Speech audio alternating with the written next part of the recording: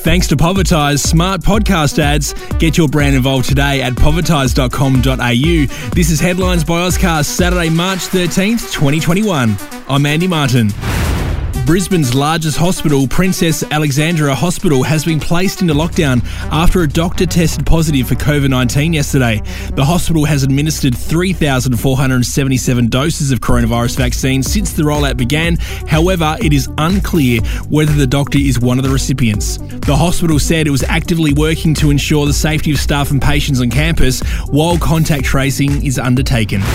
The city of Minneapolis will pay out $34 million to George Floyd's family, settling a civil lawsuit over his death in police custody. The Floyd family lawyer Ben Crump called it the largest pretrial settlement ever for a civil rights claim and thanked city leaders for showing you care about George Floyd. AstraZeneca says there is no evidence of an increased risk of blood clotting from their vaccine as some European countries suspend the use of the vaccine. Denmark, Norway and Iceland have now been joined by Bulgaria in delaying the rollout.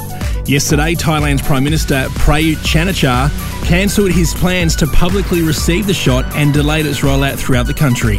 A 26-year-old Adelaide student has been jailed over an international sextortion case after threatening an ex-girlfriend and distributing explicit videos and images of her.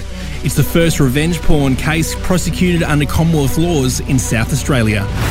In entertainment, thanks to Little Box Co, you can check out the new Gourmet Box Menu now at littleboxco.com.au. The fairy tale romance between Jennifer Lopez and Alex Rodriguez is no longer, with the engagement being called off. Their relationship has been plagued with cheating rumours. Sources claim J-Lo called off the wedding.